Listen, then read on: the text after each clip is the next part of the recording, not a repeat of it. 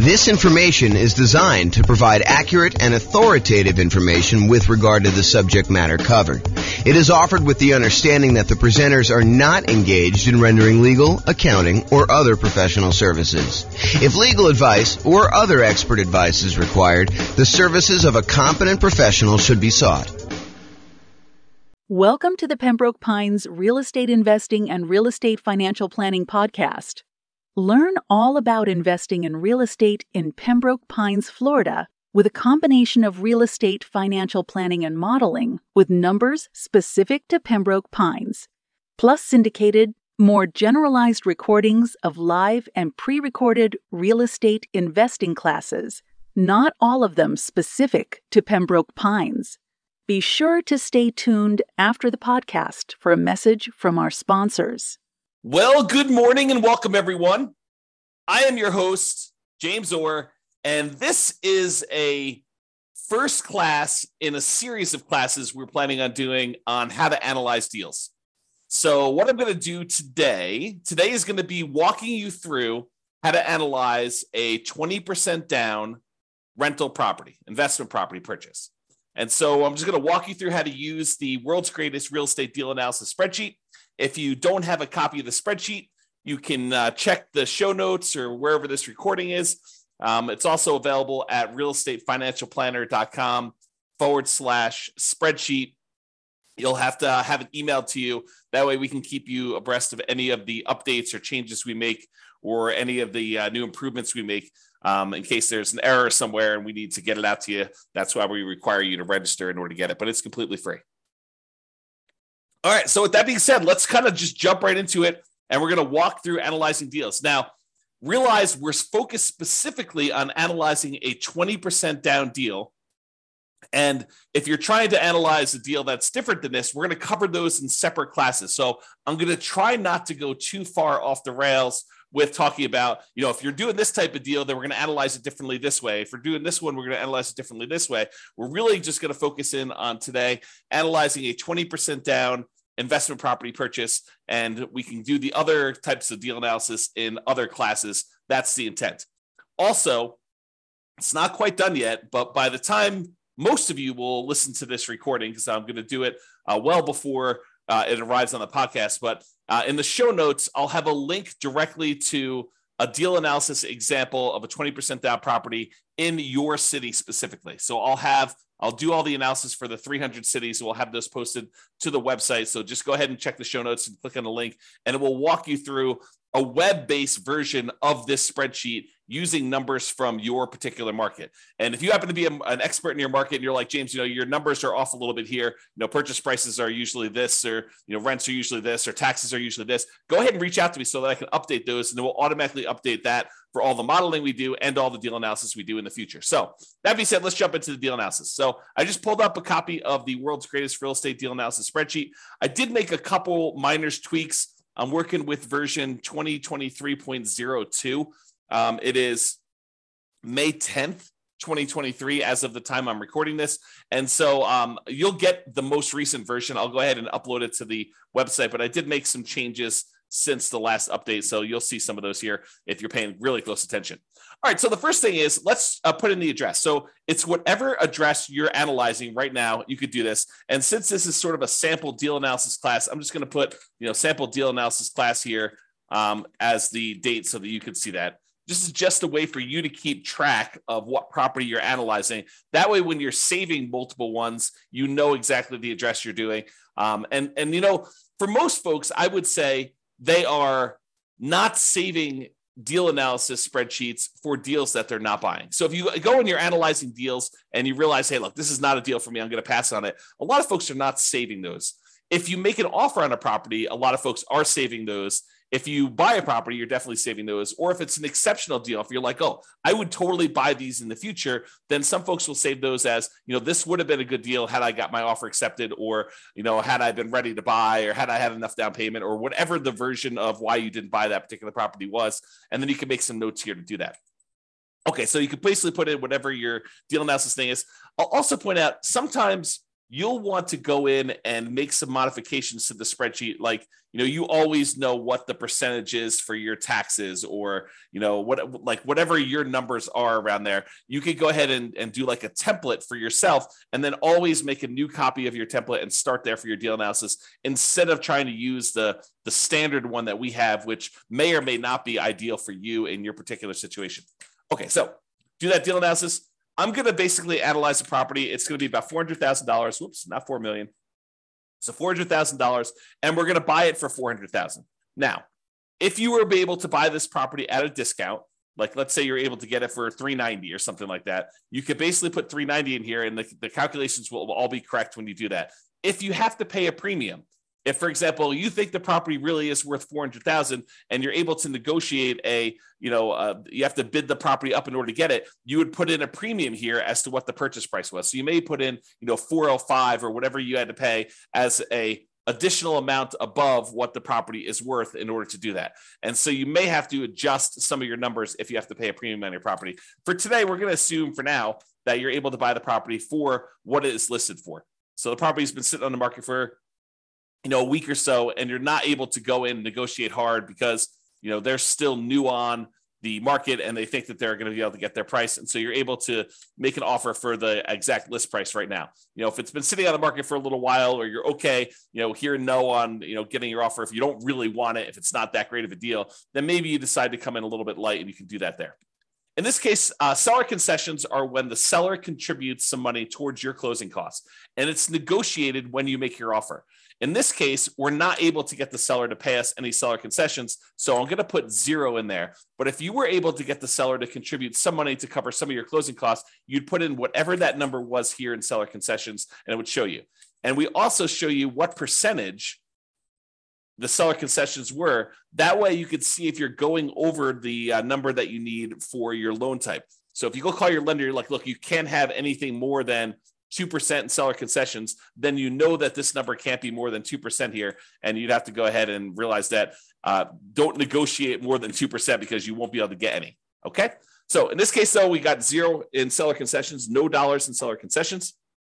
And for this particular deal, I'm also assuming that you are putting 20% down on this. So you're going to put $80,000 down on a $400,000 purchase, and that's what you're putting down on this particular property.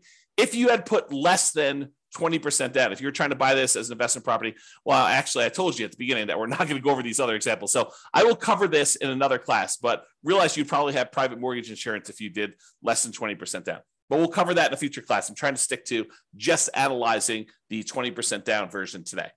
All right, so closing costs. So this is a really interesting discussion. So for closing costs, you're going to call up your lender and you're going to find out what your estimated closing costs. In a lot of cases, they're not going to be able to give you an exact number. Some cases they will, but in most cases, they're not going to be able to give you an exact number.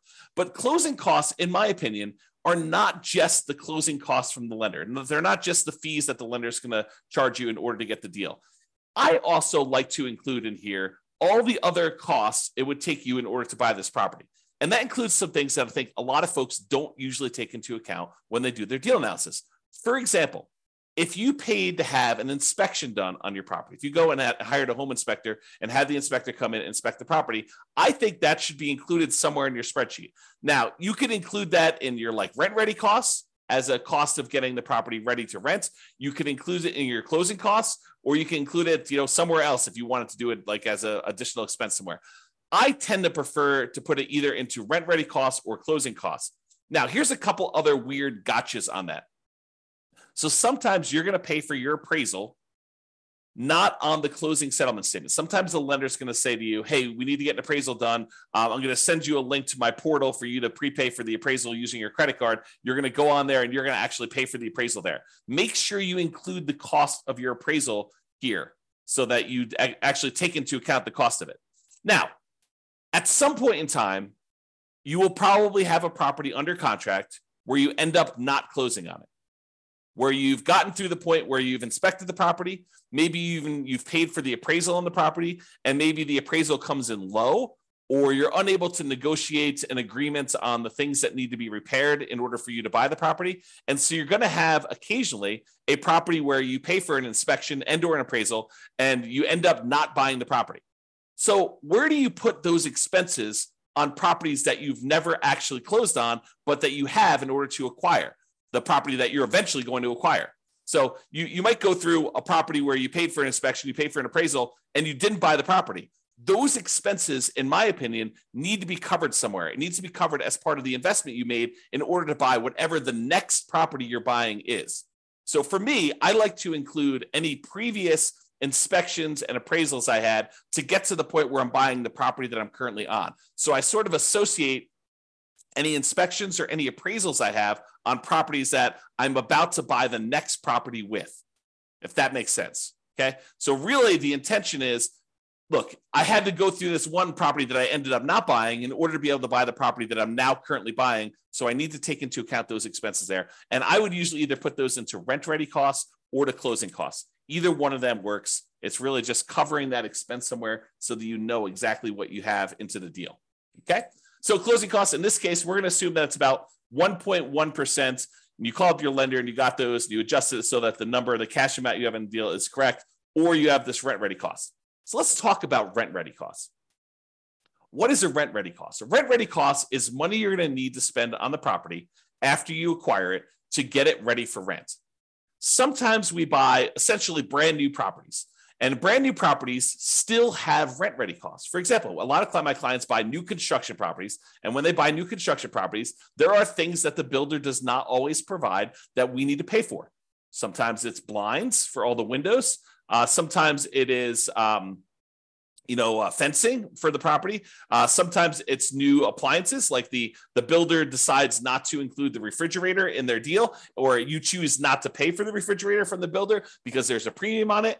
And so you have to decide what you're going to do there. So even for new construction properties, there tend to be things you need to do on a property to get it ready for rent. And usually what we do is we look at the inspection report to get an idea of the things that we need to do to a property to make sure that it's ready to go. You're always going to get, when you get an inspection, you're going to get a list of the things that the inspector believes should be handled, should be addressed on the property. You will be able to negotiate some of those, some of the time, with some sellers to get them to cover those. In a lot of cases, though, you still want the deal and you're not willing to nickel and dime the seller because there's 3 other offers behind you, and the seller's gonna be like, I'm not doing anything. You were the high bid and we have 2 other offers behind you all above asking price. And so rather than spend the $3,000 to do the work that needs yours, there's someone behind you it's $500 less than where you are. And so they may choose to not do the repairs.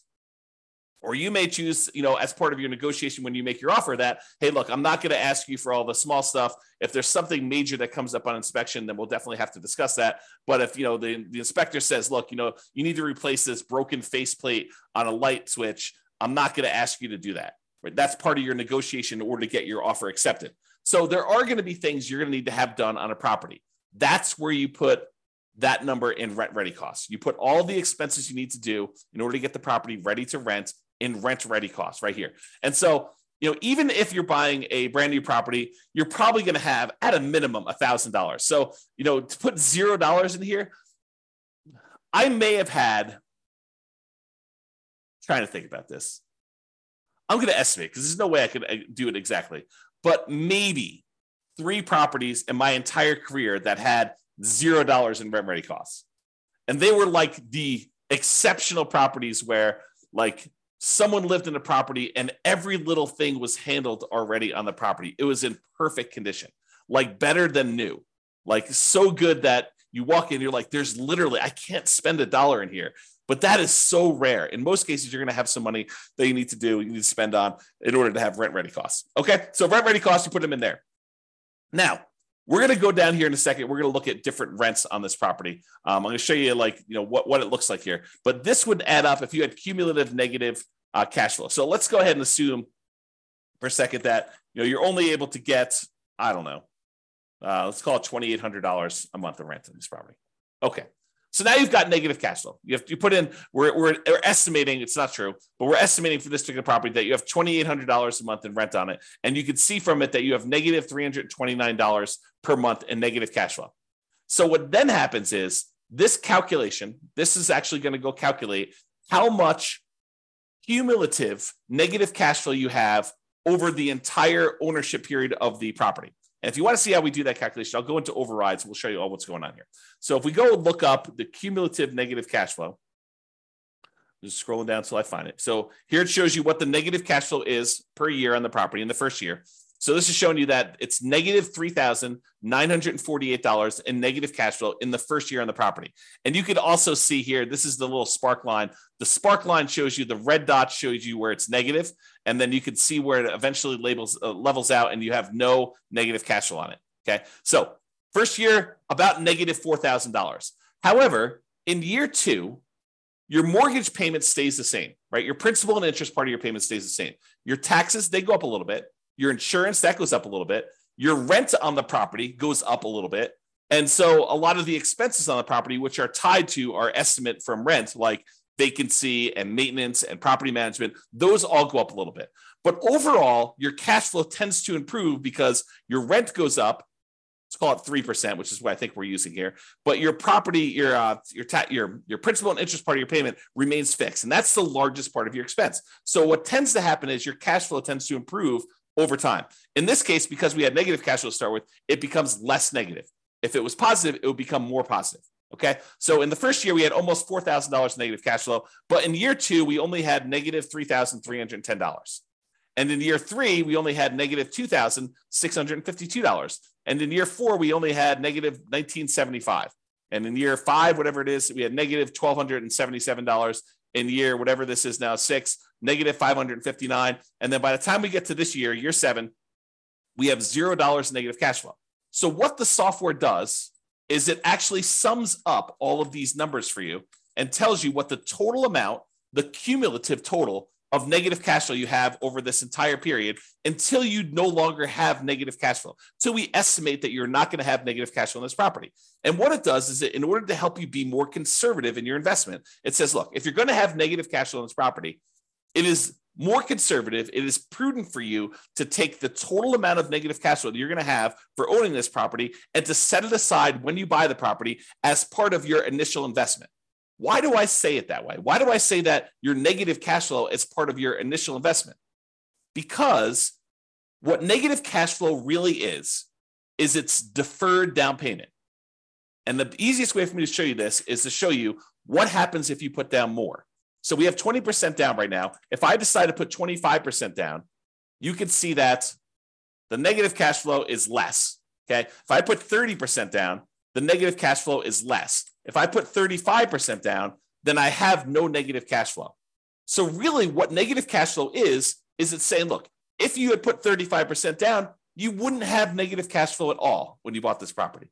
But because we're choosing to buy a property with less down payments, we're deferring the down payment that we could have put down up front. Now we're choosing to pay that over time in the form of negative cash flow. Another way of saying it is you could go find a better deal if you could find a better deal. But if you're saying, look, I've gone and I've looked at my marketplace, I've analyzed 100 deals, and this is what deals are in my current marketplace with this interest rate, even if I'm looking for the best deals. Sometimes that happens. You could choose to go to a different market. You could choose to apply some of the 88 strategies we have to improve cash flow. Or you could say, look, based on the criteria that I have, the deals that are available in my marketplace, the interest rate environment that we're in, the rents we're able to get, all of those things say, look, if I put 20% down on this deal, it's going to have negative cash flow. And so really what I have is deferred down payment in the amount of $13,721. Okay. Now, what I want to point out to you is it better for you to put the 20% down or to put aside or to put more down and not have the negative cash flow? So in this case, we would have to have $13,721 set aside to address any negative cash flow we had in a particular marketplace, because in this case, we chose to put 20% down. Okay. So it's $13,721. Let's call it $14,000 just to round up. So if we had put 25% down, we went from $80,000 down payment to $100,000 down payment, which means that we put an additional $20,000 down. We had $14,000 in negative cash flow, or now we can put 25% down and we have $20,000 more and $100,000 down total, and we still have negative cash flow. If we put 35% down, which is about, let's do 34% and see where it is. 34%, 33%. Okay, so 33%. So instead of putting $80,000 down, we could have put $132,000 down and not had negative cash flow. In other words, we could have put $52,000 more down to acquire this property, or we could have set aside $14,000 to address the negative cash flow issue. Would you rather put $52,000 down or put $14,000 more into a savings account to address the negative cash flow issue you have on the property? The choice is yours, right? Because you could have put $52,000 more down, or you could have put $14,000 aside in order to address the negative cash flow. That's the difference, right? That's the difference between putting it up as down payment or setting it aside as deferred down payment in the form of negative cash flow over time. Okay, so let's go back to 20% down. We've had that discussion. So if you had any cumulative negative cash flow, it'll calculate it here, and it will use that as part of your return, because now you have this cumulative negative cash flow in addition to your down payment and your closing costs and your rent ready costs. That becomes part of your investments when we calculate return on investment, because you have to have that money set aside to prudently make this investment in addition to reserves, which we'll talk about here in a minute. All right. Okay. So now it tells you your total amounts that you invest in the property. $80,000 for the down payment, $4,400 for closing costs, about $3,000 in rent ready costs in this example, about $13,721 in cumulative negative cash flow that you've just set aside somewhere in a savings account, maybe with your reserves, where you have those ready, available for the negative cash flow that you inevitably get. I don't want to confuse the issue. However, this is probably not the amount of money that you will need for your negative cash flow, because we do have some cash flow from depreciation. When you buy a rental property, you get tax benefits of owning the rental property. Those tax benefits can be used to look like cash flow, cash flow from depreciation. The tax benefit is called depreciation, so we call it cash flow from depreciation. So you could actually say in each paycheck you get from your job, you say, look, I know at the end of the year, I'm going to get this depreciation benefit by owning this rental property.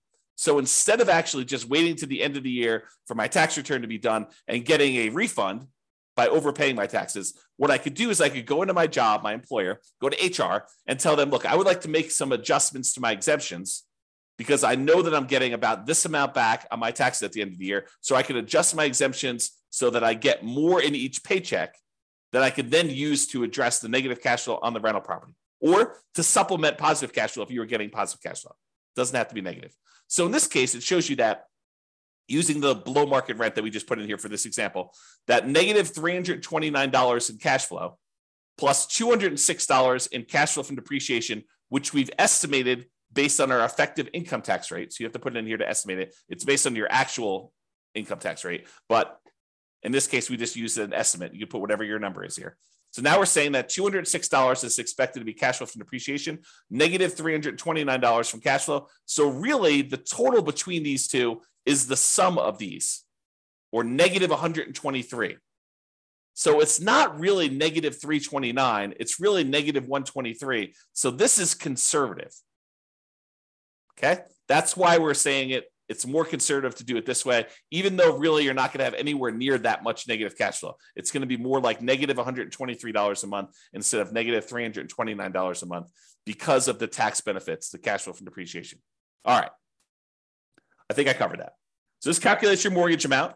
Then you're going to call up and you're going to get your mortgage interest rate from your lender. In this case, since we're putting 20% down, it's probably going to be in the 7% range right now, maybe even a little bit more. All right. So that's going to adjust your cash flow a little bit too. We're going to do a 30-year loan, 360 months. You'd get that from your lender too. If you're going to decide to do a 15-year loan, you'd get that, it'd be 180. In this case, we're doing a 30-year, 7% down, 7% interest rate, 20% down loan to do that. If you had private mortgage insurance, you'd put it here. We're not going to cover that today because you put 20% down and you don't have private mortgage insurance when you put 20% down in the property. Then the income of the property. So I had put this arbitrarily low to have this whole discussion about cumulative negative cash flow. In this case, let's say that rent is $3,200 a month, which means that you're getting a slightly negative cash flow on this particular property as of right now with the current assumptions. Okay, so it's showing you what your negative cash flow is so far, which we're going to make some adjustments here. It's actually going to change a little bit. All right. Vacancy rate. So vacancy rate is not an exact number. And I'll give you an example to prove this to you. let's say you have a property whose rent is really $3,200 a month. That's fair market rent. But let's say you decide you're going to rent this property. You really want to have no vacancy. So you're going to decide to rent this for $1,000 a month. It's supposed to be $3,200 a month, but you're going to decide to rent it for $1,000 a month. Are you going to have a lot of vacancy if you're advertising a property at $1,000 a month? Probably not. Your vacancy is going to be very, very, very, very low if you do that. What if you decide it's a $3,200 a month rental property that you're going to try to get $4,500 a month? Are you likely to have more vacancy then? Sure, you're trying to get above market rent to do that. So really, vacancy is a function of the rent that you charge. And rent is not exact either. In most cases, rent is a small range, right? No two properties are completely identical, and no two people are completely identical. And so rent tends to be this slight range. It could be really $3,100 to $3,300 or $3,000 to $3,400. So there's this range of what rents could actually be. And you might find that one of the things we recommend is you start 60 to 90 days ahead of your current tenant leaving the property. So 90 days before your current lease is up with your current tenant, you approach the tenant, you say, look, rents are going to be this if you renew. Are you going to renew? We need to know because we're going to start marketing the property and we want to get our next tenant lined up before you move out. And so they're like, I don't know what I'm going to do. I'm going to make a decision. So usually within a week or so, they tell you what they're going to do. I plan on renewing. And either they renew and you don't need to worry about anything, or they tell you we're planning on moving out. Great, you're moving out. Now what you do is you go start marketing your property for rent.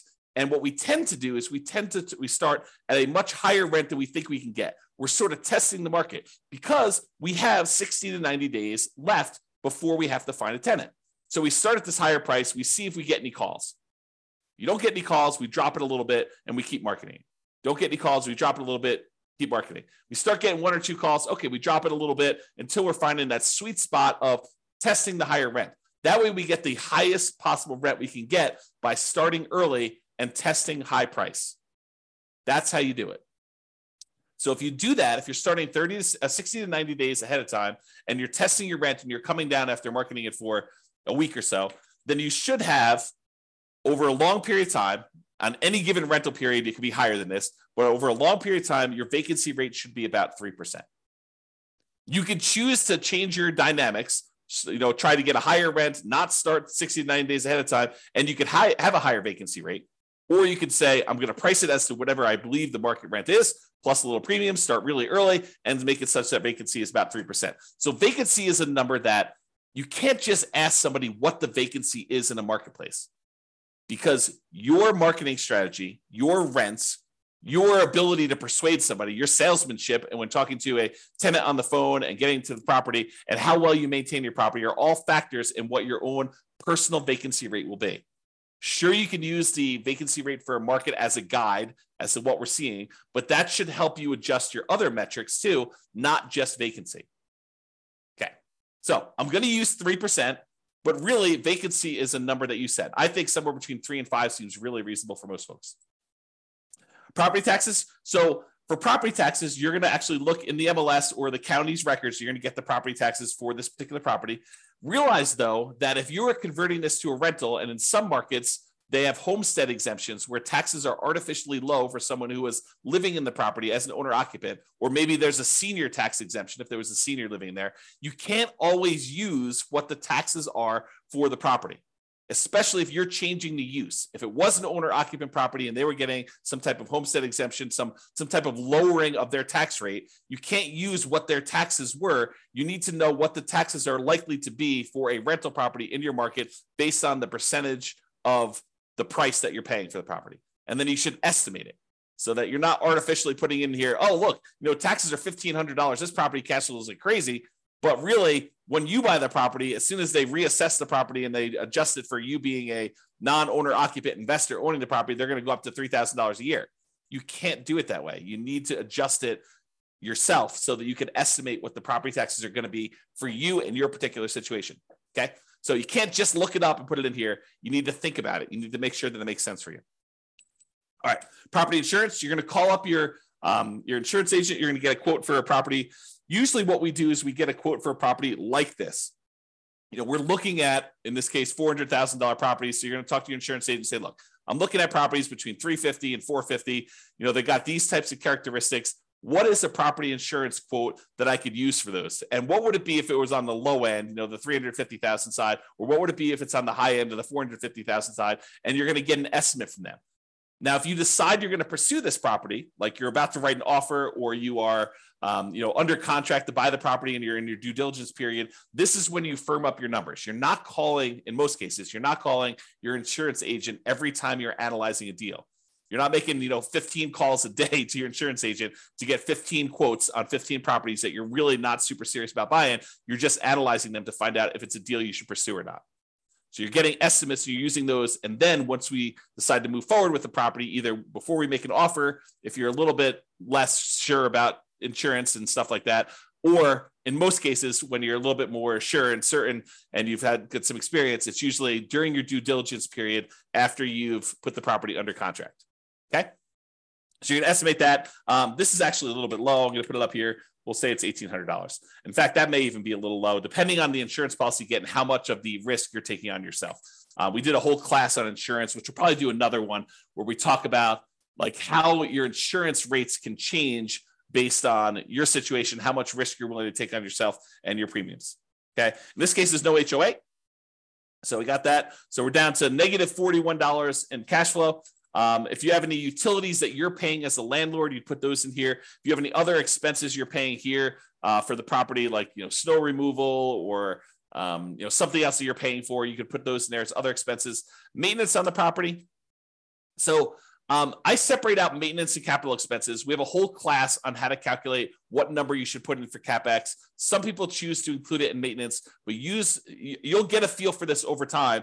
But part of it is you need to look at the dollar amount that you're doing and make sure that the percentage makes sense to you. So if you figure out, what the maintenance you expect to have on the property, how many on average, plumber calls and electrician calls based on the condition and the age of the property, the effective age of the property. You'd want to estimate this, carpet replacement or flooring replacement on a property between tenant turns, how often that's going to happen. You can estimate all this for maintenance and make sure that your number makes sense there. I'm going to use 10% for this case. I think that's in the ballpark for a lot of properties, especially newer properties. However, if you've got a much older property, this number could be twice that. So just realize that, that this could be a wide-ranging number depending on the quality of your property, and realize that you need to adjust for that. The capital expense number, when you go through the capital expense worksheet, you'll see that this number is usually pretty significant because you should be setting aside money for that roof. It's coming. You're going to need to replace the roof at some point. That you're going to need to replace the furnace. You're going to need to replace the air conditioner. So you got to budget for these things. Those are examples of capital expenses that are coming. And the life cycle of these things generally. And so you could say, look, roofs last about 20 years in my marketplace or whatever it is normal in your marketplace. And so you need to take the price of a roof, adjust for inflation out into the future and say, it's 10 years old now, so I only got 10 more years left on it. Or it's brand new, I got about 20 years left on it, and adjust the price you're paying 20 years in the future with some inflation in there and calculate what you need to set aside. That's the whole CapEx class. Go watch that one for details on how to get this number. All right. And then management. In this case, if we had a professional property manager and they were charging us 10% of gross rents, this would be negative $41 a month. In this particular case, I'm going to say you're managing it yourself, and that significantly changes the cash flow numbers. We went from being negative $41 a month to now we are positive $269 a month, and we no longer have that cumulative negative cash flow thing either because we decided to self-manage. If you're going to hire a professional property manager, put this in here. If you're going to say, look, I actually have some hard costs of doing property management. I need signs, I need lockboxes, I need all that stuff. And you want to set aside a certain number in here. Maybe you decide to put in, not 0.5 there, 0.005. Hey, look, I need to set aside about, probably that's even a little high. Let's do 3.5. So I'm going to set aside, about $130 a month to cover my hard costs of having to manage this property, printing statements, mailing things, the software I use to manage my own properties, the signs, the lock boxes, all that other stuff. I'm going to put a hard cost in here to kind of account for my management costs. I think that's reasonable. If you're going to actually hire a professional property manager, a lot of those costs are going to be covered by them and you can put in the full number. Some people will choose to put zero in here. I think that's less than ideal, but you should probably put something in there even for your own costs. All right. Then we estimate what the land is worth because when we calculate depreciation, we cannot calculate the value of the land when we calculate our depreciation, it's only the value of the building. So we estimate what the land is. A lot of times you can get this from your CPA, or if you go onto the county website, sometimes they'll tell you what the value of the land is estimated at, and you can then use that as a defensible position for putting in what the land value is, and you can use the rest of your purchase price as the value of the property, which we do automatically in the spreadsheet. So put in whatever land value is. It shows you what the dollar is. If this is a residential property, which if you're renting to people, it probably is. If it's commercial, you put in C here, and that would adjust your depreciation period. In this case, we're using R. And then whatever your estimated effective income tax rate, again, we're estimating your tax benefits. This is not intended to do your taxes for you and tell you what your tax rate is and then be able to show you that. So estimate what your effective income tax rate is. Go look at your last year's tax return and go ahead and use that. As if you don't know, go ahead and do it that way. And then you can put in a number here. I think 20% is probably a pretty good number for some folks. I mean, not everybody, but you can do that. All right. So that being said, you put in all your numbers. Now we're ready to do some analysis. We look over here and we can see a bunch of stuff. For the sake of time, because we're running, I don't know, relatively short on time for what I hope to do, I may not cover all the different things. I'll try to go through as many as I can, but we'll kind of see where we end up. So the first thing a lot of folks like to look at is this cash flow one. And we've been talking a little bit about it when we talked about that cumulative negative cash flow thing. But this shows you three numbers. It shows you your monthly cash flow on a property, how much money you're making after all expenses on the property, your monthly cash flow. And it shows you that number right here, $269 a month. It also shows you your estimated cash flow from depreciation, that tax benefit you get by owning this rental property.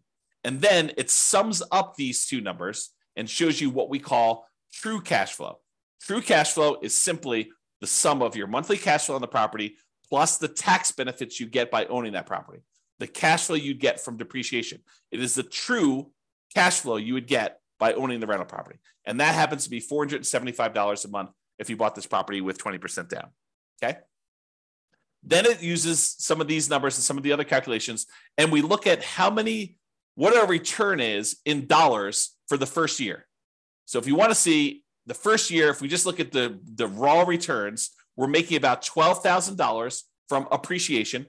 The tendency for property values to go up, we're estimating a 3% appreciation rate. And so we're making about $12,000 from appreciation. Now, this is true whether we are just looking at the dollars for not including reserves, and if we're including 6 months of reserves, or if we're including 12 months of reserves. That's what these three different ones are. This is the total return you're getting in dollars if you have no reserves at all. This is the return in dollars if you have 6 months of reserves, and this is the return in dollars if you have 12 months of reserves. And so it shows you the difference in returns for those calculations. Appreciation is the same for all three, okay? Then cash flow shows you have $3,229 per year in cash flow by buying this property, and that's the same for all three.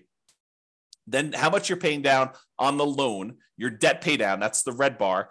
$3,251 is how much you're paying down on the loan in the first year on this property. And that's the same. And then that cash flow from depreciation, this number times 12, basically. And it shows you it's $2,473. That's your cash flow from depreciation. Then you have no reserves in the first one, so there's no gray bar. But there is a small gray bar here showing you what the return you're earning on the 6 months of reserves that you set aside. So we assume that if you're going to have 6 months of reserves, you're setting that aside in some type of account where you're earning a return. And for the 6 months one, we use 1% as the default. So you're earning 1%, you have it in some type of savings account. So you're earning $340 per year on setting aside 6 months of reserves. Then if you decide, look, I want to put aside 12 months of reserves, but because I don't need the full 12 months at any given time, I could take the majority of that and I can invest in something a little bit more aggressive, like stocks. And so you might be able to earn 7 or 8%. Let's call it 8%. I think that's the default. And so you're earning $2,721 per year on setting 12 months of reserves aside in the stock market. Because we're going to set those reserves aside, we're actually going to take into account the return we're earning on those reserves. So it shows you now the total amount in dollars you earned in year one for these three different scenarios. If you're not taking into account reserves, you're earning $20,953. If you put aside 6 months of reserves in a 1% account, you're earning $21,293. And if you do 12 months of reserves, so you're setting those aside in the account at 8%, you're getting $23,674. Okay. So it shows you the dollar amounts of the three different situations.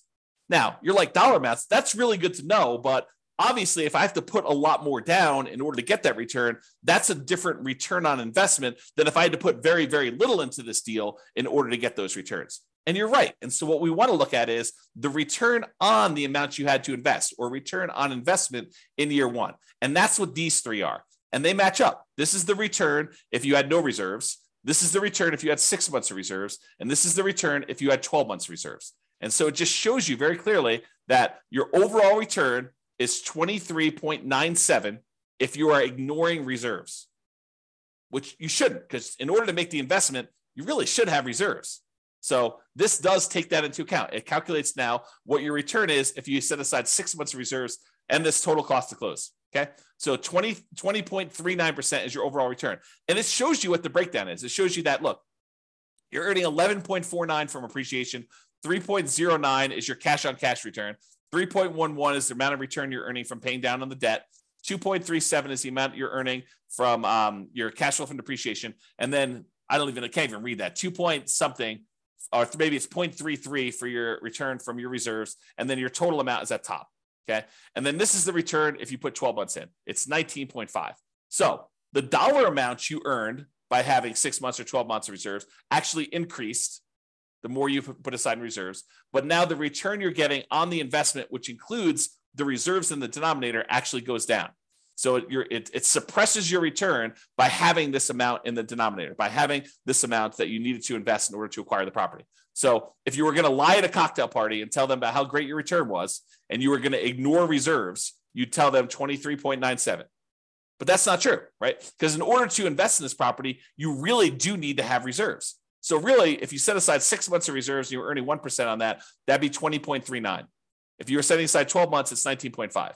And if you're like, James, this 8% you're using for the reserves, that's not appropriate. Well, let's go change what that is.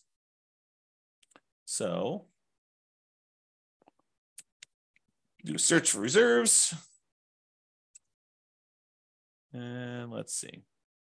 So here you go. The rate of return you're earning on the 6 months reserves, we have it at 1%, but you could override this. So the rate of return we're earning on the 12 months is 8%. So let's go ahead and change it. Let's say, I'm only really earning 4%. Great. Let's put it 4%. It'll adjust all these other ones. If you want it to go back up to 8% in year two, you can have it do that. I'll go ahead and leave it out for now. And then we go back here, and provided the software is working, it changes that number for you. So now it recalculates it. It recalculates what you're actually earning on that and what the overall return is. And you can override that for any year.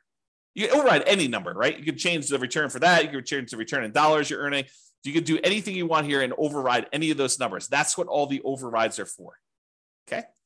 Also, the interesting thing about overrides, which we'll cover in a class, probably not soon, but eventually, is because the way it's set up with all these overrides for all these different years, now we could track and see how your investment performs over time. You could put in what your actual appreciation was in year one. You actually put in what your cash flow was in year one. You put in what your actual debt pay down was in year one and your depreciation benefit was in year one. And then we could see how your investment performs because you're using real numbers. So this could be a tool now, not only to do deal analysis when you acquire a property, it could also be your deal analysis over time to keep track of how your investment performs. Okay. And we'll talk about that in another class. All right, so now you're looking at this. And with these three numbers, I think for most people, that's what they're looking at to make a determination as to whether they invest. A lot of times they're looking at cash flow. A lot of times they're looking at their returns. A lot of times they're looking at this cash on cash return on investment, which is the green percentage as to how much they invested. And they're looking at overall, is this a profitable investment for me? I'm making $21,000 or so by making this investment. And it's about a 20% return. Does that meet your deal criteria? Is that something that gets you excited about buying this property? For some people, it's like, yeah, that's a lot better than what I'm doing elsewhere. Other people, it's like, heck no, I'm not getting out of bed for, less than 50% return or 100% return. It really depends on you, the types of deals you're doing, the type of strategy you're doing, your marketplace, and the economics that are going on. And so you got to decide what a deal is for you. Okay. So those are the top three. Let's talk about some other ones. This shows you your returns if you sold the property at this year. So if we look at year 6, you can kind of see the return you're getting is this 3 different returns, but it shows you the range of what they are if you sold the property. And it does take into account the expenses of sale. Your real estate commission going out, your share of closing costs when you sell a property, your depreciation recapture tax, and your capital gains tax rate. So it does take those into account when it calculates your returns when sold. It shows you a simple annualized return on investment number, a compounding return on investment number, or compounding annual growth rate is another way of looking at that, or the internal rate of return if you like those. So it has all three flavors of your return, depending on which one you like, and you can see what the overall return is. And you can see how those diverge over time and what they end up being. Now, you're like, hey, what are you using for the real estate commission going out? Because I'm an agent, I'm only paying half, or, I don't have, I'm not going to have depreciation recapture tax or capital gains tax because of this situation, do 1031 or whatever. Well, we've got the ability to override those as well, right? So you can go look at what those are, and you can say, look, I'm only going to have a real estate license for the next 5 years. So for the next 5 years, it's going to be, 3%. And then after those 5 years, then it's going to go back up to 6%. You can adjust those, and the software will then go do that math for you and show you how it affects your return by doing all that. Okay, so that's why it's designed to do the overrides the way it is. All right, but for now, it's going to be normal. All right, so you can now see all those returns. If you're a cap rate person, you're like, look, James, all this cash on cash is really nice, but I'm really a cap rate guy or gal. I want to see what cap rate is. Great, here's your cap rate. So it shows you cap rate over the first 5 years. It is the gray bar here, 7.19, 7.41, 7.63, 7.86, or 8.1. And this green one is your cash on cash return on investment. And some people like to look at the differences between those. So they're plotted on the same chart for you if you want to do that. These are the same numbers that are here though, right? So we're showing you the numbers for this return on investment number without the reserves. Okay. So these are more traditional non-reserve based calculations of these. Okay. Now, return on true net equity. So this brings up a discussion about what true net equity is. So true net equity is the amount of equity you would get if you sold the property and walked away. This is after your closing costs, after the real estate commissions, after capital gains taxes, and after your depreciation recapture taxes. Because when you sell a property, you don't get the difference between sale price and the amount you owe. That is, while we call that equity, that's not a real number. It's an imaginary number. Because if you were to go to sell that property, well, you're going to take a little off the top for your real estate commissions. They're going to take a little bit for closing costs. They're going to take a little bit for, your capital gains taxes, and they're going to take a little bit for depreciation recapture. So really what you're left over with is a much smaller number. That's true net equity. It's the amount you walk away with after all those expenses of sale. And if you're thinking about it, don't you want to know what the return you're earning is, how much appreciation you earn on that amount that you're going to walk away with? Because if you were going to go sell this property, you'd want to know what return you need to beat with that new investment. And so we want to know what the return we're earning on the small amount that's going to remain when we sell the property. And so this shows you all of your returns for appreciation, cash flow, debt pay down, and depreciation, the cash flow from depreciation. And then it shows you the total of all these. So your total return on true net equity in the beginning is pushing, 34% and change. Okay. But over time, your return on true net equity typically goes down because your equity tends to grow, and the returns, even though some of them grow, some of them stay the same, but the returns tend to grow slower than your equity does. And so what happens is it tends to, over time, your return on true net equity tends to decline over time for most of the returns. We'll cover that in another class. Okay. All right. Then these are really easy to cover. I might actually get through this. So these are really easy to cover gross potential income, your gross operating income, your operating expenses, and your NOI, your net operating income. It just shows you your key metrics for year one. If ever you want to see these for any of the other years, it calculates all of them here. So you can go see what right here. Monthly gross potential income shows you that. Monthly gross operating income, annual gross potential and annual gross operating income. Then it calculates a whole bunch of expenses on here, shows you your annual operating expenses and your net operating income on all these. And so you can go look at them. And if you wanted to override any, if you're like, hey, look, my net operating income in year two was this, you can go ahead and use any of the overrides for any of these numbers, honestly. I basically made everything overrideable so that you can override whatever you want. All right, so it does all those. Then your annual non-loan expenses, how much you're putting aside for vacancy, how much you're losing for vacancy, really. Property taxes, what you're paying for that. Insurance, your HOA costs, any utilities you're paying as a landlord, any of these other two expenses, the maintenance you're setting aside for the property, CapEx, if you're setting aside money for CapEx, and then what you're spending on property management. So that's all there showing you for year one. And of course, you can go look at overrides to see any of those other years if you want to as well. And then finally, this equities and cost to access equity. So ignore the dotted lines for a second and just look at the solid lines that are going up to the right. The darker section is your true net equity. It's that one we discussed over here. It's the amount of money you get when you walk away after sale, after taking into account real estate commissions, closing costs, capital gains taxes, and depreciation recapture tax. So it shows you how much dollar amount you'd have for that. So looking over here on the left side, you can see the dollar amount. It's about, I don't know, whatever this is, $60,000 for the amount of money you'd have in your equity, your true net equity. And that tends to increase over time. Now realize your cash out refi equity is how much money you could do a cash out refinance for a loan. And that usually is up to a maximum of 75% loan to value. You can adjust that percentage here. I forget where it is, but you can do a search for it and find it. But it's basically 75%. It's 75% loan to value. So if you did you could go to 85% loan to value on that one. It's going to change this chart and show you now your numbers are much higher. Okay. Let's go back and do the real number though. So 75% loan to value is what it typically is. And then it will show you how much equity you have to get up to that 75% loan to value. And so it shows you this light gray bar, how much cash out refi equity you have on your property. Now, that's all nice and good to know how much in dollars you can have in equity and to see that. What's more interesting though is how much money did you need to spend to get at that equity? What is the cost to access that equity? Because if you're able to pull out $5,000, but it costs you $5,000 in refinance costs in order to get at the $5,000, that's really expensive money. And so these dotted lines show you, they use the scale on the right, but it shows you how much it costs you to get at that money. So for example, the cost to access true net equity is about 45% of the equity you have in there.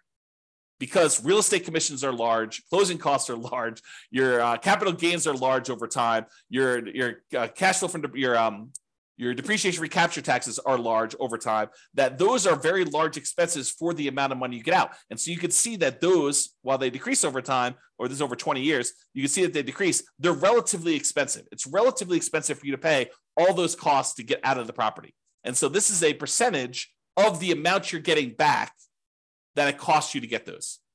Okay. And then this other dashed line shows you the cost to access your cash out refi equity. It's zero at the beginning because you don't have any money you can access. You basically put 20% down, so you only can go to 75% loan to value. There's no equity that you can get at by doing a cash out refinance until your property value grows enough, and then it becomes really expensive because the cost to do the refi, which is also overridable. Let's see, cost to access true net equity. Yeah, the cost to cash out refi percentage. So this is the percentage of the loan that you're doing. So you can adjust whatever this is. We're using 1.5% for like all your costs to do a refi on a loan.